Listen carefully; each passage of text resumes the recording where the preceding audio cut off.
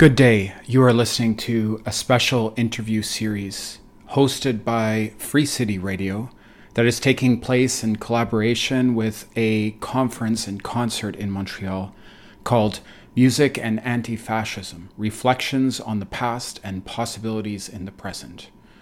So this is an interview series that I'm hosting in collaboration with this conference.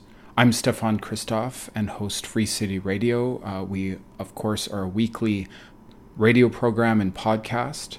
This interview series is basically conversations I've had with artists reflecting on their own creative practice, but also their relationship to activism. These interviews feature musicians who are joining a concert in July 2022 as part of this conference. And I wanted to take the opportunity to speak with artists about their practice, their work, and the intersections between their musical ideas and their musical practices and activism within this time of urgency when it comes to struggles for justice, when it comes to struggles against fascism internationally. It was great to get to record these interviews with an awesome set of artists here in the city, in Montreal. We will now go to a conversation I had with musician, violinist, an awesome improviser, academic, Ari Swan. Ari plays in the Egyptian Cotton Orchestra that is presenting as part of the Music and Anti-Fascism concert. I got the chance to speak to Ari about her practice as an artist, about improvisation, about her place in the world of music. And it was really a pleasure to speak with Ari, and I'll let the conversation speak for itself. So here is my exchange with musician Ari Swan. We're in this park by Saint Michel Metro. I'm with Ari Swan, musician, and many other awesome things. We were talking about academia before, but we're in this park and there's bagpipes, but we're talking about your music, not the bagpipes, and your practice. Maybe if you could just introduce yourself. You're on violin a lot, you've had a solo practice, and you also take the time to collaborate with a lot of artists in sort of a community context. Maybe if you could share a bit about your practice and So I have been playing violin for nearly 30 years. So I'm classically trained, but to really, like you said, I've done like a lot of different kind of music. I had a band that was like experimental pop stuff for a while.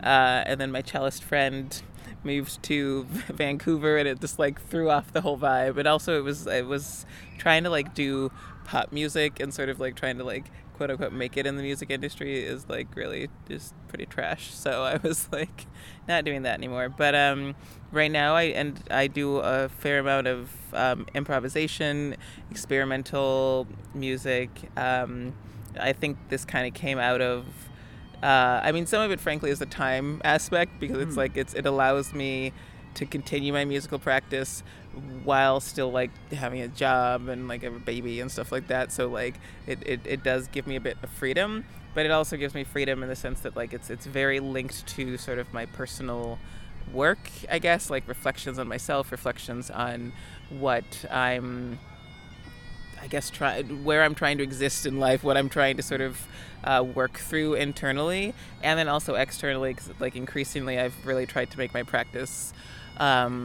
align a lot with my politics. So like the people that I collaborate with like are really politically aligned with me in terms of like a lot of anti-oppressive work. I do tend to try to work at this point with people of color or with like BIPOC femmes mostly, like, sort of not all the time obviously, but like it's something that's important to me, is to like create these spaces, I think, where it's like I don't where like my identity is like something that's really valued and is also sort of shared in some way with people, because I was finding that in some of my like attempts to kind of navigate the pop music world of Montreal, it was putting me in these contexts where like, I was like the only black person, or I was like one of the, like definitely the only like black woman, or one of the few, and sort of these sectors where it was like, okay, my identity, this is like similar to just having a job or working in like an office context where it's like everything is defaulting sort of to like a certain type of identity, and the farther away you are from that, the more it's like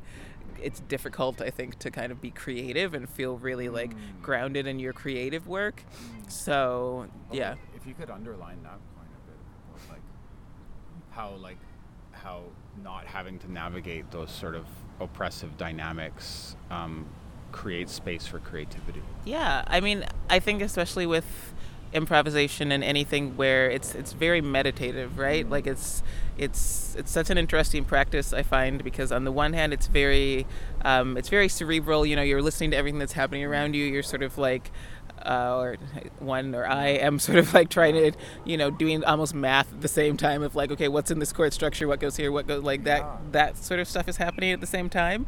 But on the other end, it's also just like literally just feeling it, right? Just like trying to follow kind of like what feels like you want to follow the line, what can you like connect with the other people that are also playing, and so it's like a very vulnerable space, I find, and so if you're kind of in this other sort of zone where you are really trying to just prove that you're even worthy to be there, or you're just like sort of feeling the same kind of dynamics that often as a black woman I do feel in settings, then it adds this like layer of self-consciousness, or sort of this layer of doubt, I think, that makes me second guess some of my music choices.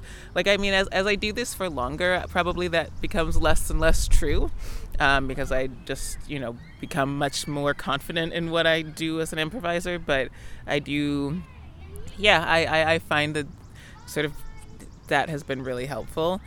I also this is whatever, not all people that participate in the music scene of free jazz, but like when I first sort of got into the scene, or my first introduction to it was like almost entirely through white dudes, and I felt like there was this like whatever, people overuse gatekeeping, but there was kind of this thing in which like everyone kind of acted like they like knew a lot more about music than I did, or like they just like were like much more experienced in things, and like most of the time it wasn't true. Like I'm very well trained, so most of the time I did know a lot more about some things, but there was this weird aspect where there was like creating this space of like, well, we've got this like really intellectually based music practice that like is so tied with this like kind of particular type of white dude identity, I find.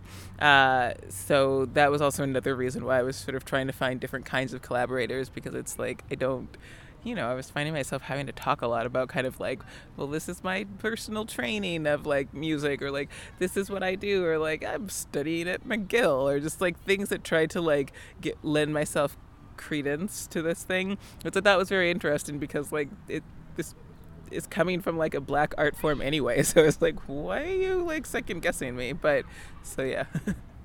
So in terms of like music as communion, or like a space today to access, to share community, but also to create a sense of levity, just talking about like the stresses of life, and I think often like if you have any thoughts about like the process of improvisation and sharing music as a space to create emotional resonance and reflection outside of like a pop thing, like it's like not trying to make a song, it's something else. I mean, I think that's I don't know what more to say on that to some degree.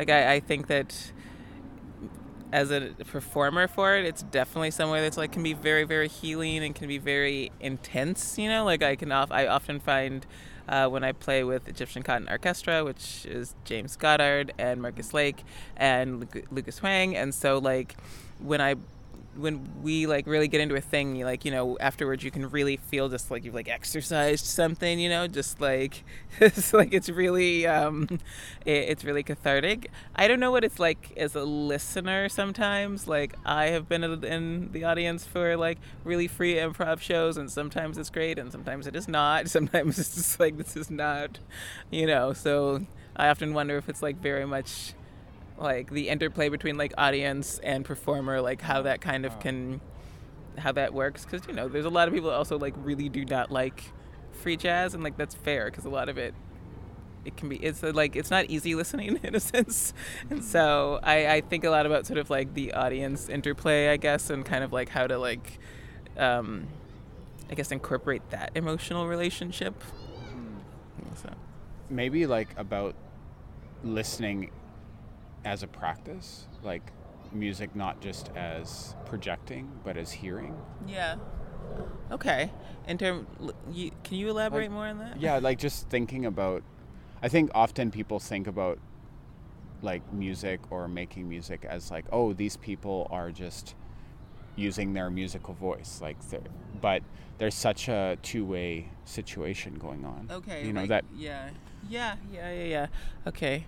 It's true, and I think that's probably why people like the audience itself matters so much, right? Like it, the spaces that you perform in can really decide whether or not a performance is going to feel really like good and warm and sort of like home, or whether or not it's going to feel a little bit alien. And like, I've definitely done both of those, both in the pop context, but also sort of in more of like the free improvisation context. Because sometimes you do shows where it's totally lovely, it's fine, but like the audience is, like of an older, wealthier demographic or something, and so it's like you're sort of, it's just like it's a weird thing where it's like I don't know how much we would interact in real life. So sort of in this kind of like musical context, it can feel.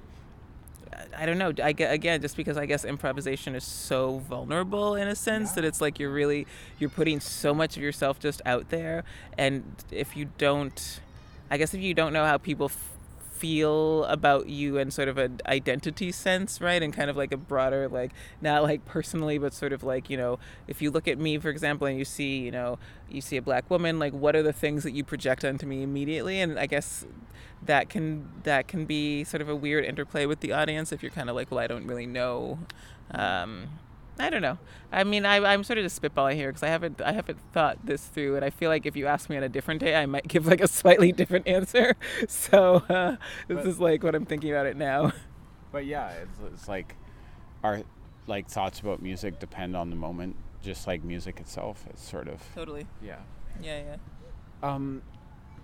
The sort of like thing that you referenced before, I'd really be interested to hear your thoughts about it. Just like often we sort of still, I find within the alternative music world, it's like this idea that like experimental music or like creative music or whatever term you want to use, it's sort of like the domain of like, it's very Western oriented, right? Yeah. Like there's not a lot of like recognition of like how like traditional music from India or Arabic maqam or like West African music obviously has so much improvisation and so much but yeah, I mean, it's a broad point, but I think still it's surprising, but I still people sort of associate like experimental music. Oh yeah, well that's, the founding is like in the US or something. Yeah, I definitely think, like, again, I sort of know it very much from like the academic context. So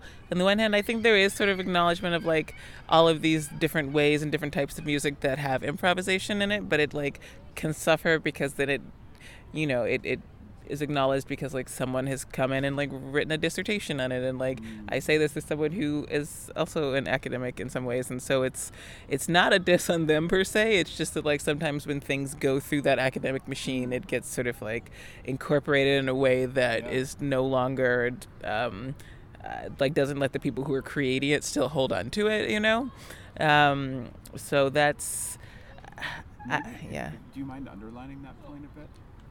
Like how people creating it don't hold on to it. Yeah, I mean, it just, it sort of speaks to your point of this idea of like where did all this experimental music come from, right? And it tends to,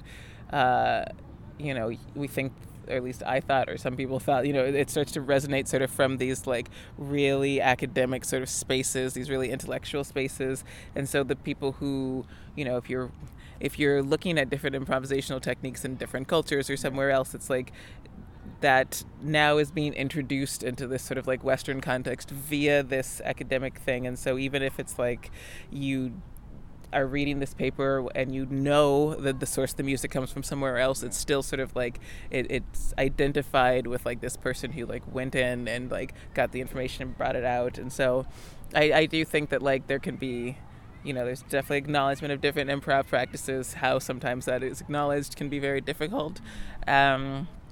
Yeah, I mean, I found that a lot of the academic spaces that I was in, and like, a lot of folks have been really amazing in these kind of contexts. I will shout out Eric Lewis because he is my friend and also was like one of the first people that I met in this improvisation context at McGill.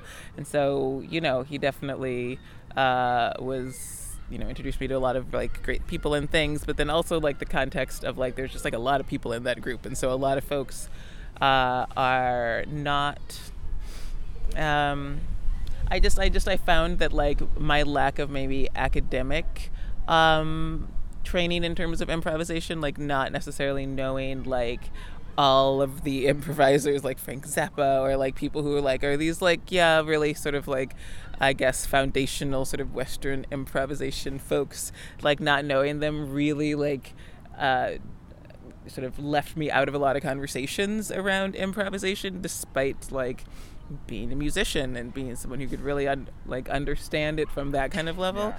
So it was like it took me time to get into it because I was like, oh, this like isn't a space for me exactly. And so it took me I don't know, it took some time for me to like see myself in that space, but then also be like, fuck it, I don't really care who sees me in this space or not. Am I allowed to swear? I swore, so yeah, hopefully I can. Okay. I think like one thing I thought while you're just sharing was about this idea that there isn't a perfection in improvisation, and sometimes people get so hung up about creating art and so like worried about Yeah. I love that about it because it's like, when you're improvising with someone by yourself, but I guess I do it a lot more with other people than I do by myself to some degree. It's just like you're following these different sort of like vibes or these different sort of musical ideas, and like sometimes they start to resonate and move in. Sometimes you're like, oh, this isn't really quite like whatever. This isn't really quite getting off the ground. But it's like there's no real mistakes, right? It's just kind of like it's like in any kind of a normal conversation where you're just like some subjects will make you like super animated and you'll end up in these great conversations, and some subjects are just like sort of they peter out or whatever. And it's this like and it feels very much like there's no mistakes. Like it's just like I'm playing something and like maybe I play a note that's like, okay, that is like that's unrelated to anything that's happened. It's like kind of it feels weird, but then it's like, okay, what can I do with this then? Where can I take this? I've done this. I've just like blurted out this note. It's like it's not what the previous idea was, but it's linked somehow because I brought it. So like, what do I do with this?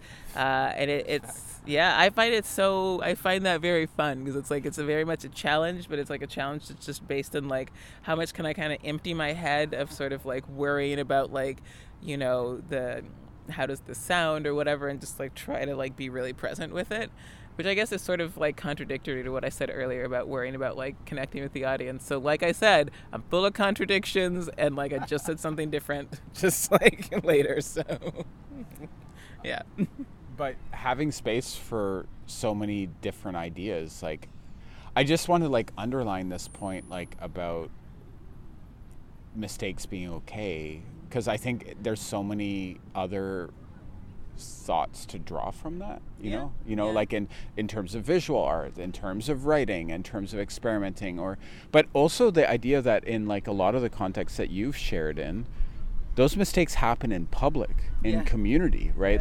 But it's not really a mistake. It's part of the process. Well, who's going to know that it's a mistake anyway, right? Like it's just you're live creating in front of people. So I think at any point, if you were a visual artist and you were doing something like that, like I'm not at all a visual artist, but I imagine that folks who do sort of these like live residency type things or those kind of like that's part of it, right? Like whatever is happening at that moment is part of that creative process. So it's it takes a lot of pressure off, actually, I find, because I mean, for me, I don't know, whatever. It takes a lot of pressure off for me anyway, because like the live creative thing doesn't freak me out too much, and so therefore it's like I'm not as worried about like, what's the end product as much. Like, it just, you get to sort of like create a lot of ideas, and that's fun. And I found that when I was doing more compositional stuff, and like when I had a band, like that's fun. It's in its own way too, and it's definitely something that I plan to do again at some point.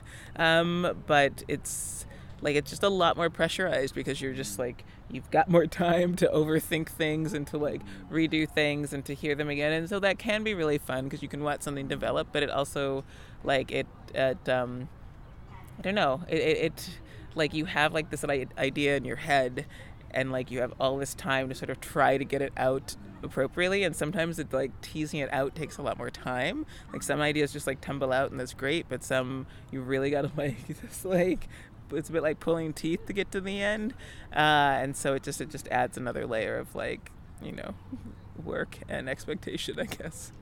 Do you have any like memories of like moments when you're improvising where you're like, holy shit, this is awesome? Yeah, totally. Like, totally. I play in a duo with Lori Torres. We're called Swan Torres. And there's a lot of good moments with that, because Lori's like a fabulous multi-instrumentalist. And so there's just like times where we'll like look at each other and be like, oh my God, yes, this is going so well. And same with Egyptian Cotton Orchestra. Like, everybody's like, both of these groups sort of share that like everyone's really thoughtful, I think, both as people. Like, everyone's really good listeners and really sort of good, just like good at communicating in a very thoughtful way, so it really comes out in the music. And there are definitely a lot of moments where you're just like, I don't even really know how to describe it, but it's like Legos fitting together or blocks fitting together. Just those moments where it's like, yes, that is really jiving right now. It is really jiving. And so, jiving, do I even say that? Well, no, I did. So like, it's just like really creating this like ping moment, just like next level, kind of like your mind is blank and you're just feeling everything. It's like, I don't know, it's like musical orgasm, basically. It's just like, yes, this is perfect. So it's, yeah. But coming to this space with this idea that it's not fixed probably leads to that possibility in a sense. I think so, yeah. Because I definitely, like, the times that I've been a little bit more heady in terms of like what's going on, it's like, I'm sure it probably turns out fine musically, right? But like, my feeling after it is like just a little bit more like, I don't know, like a bit more self-conscious, or a bit more like, I don't know how that went, or just like it didn't feel quite as whatever. But yeah, there's spaces when it's just like, you're just going for it. It's just so good, so liberating. Respect. How, or I guess, like, given all the stuff that's going on in your life, work, family, I'm sure many other projects,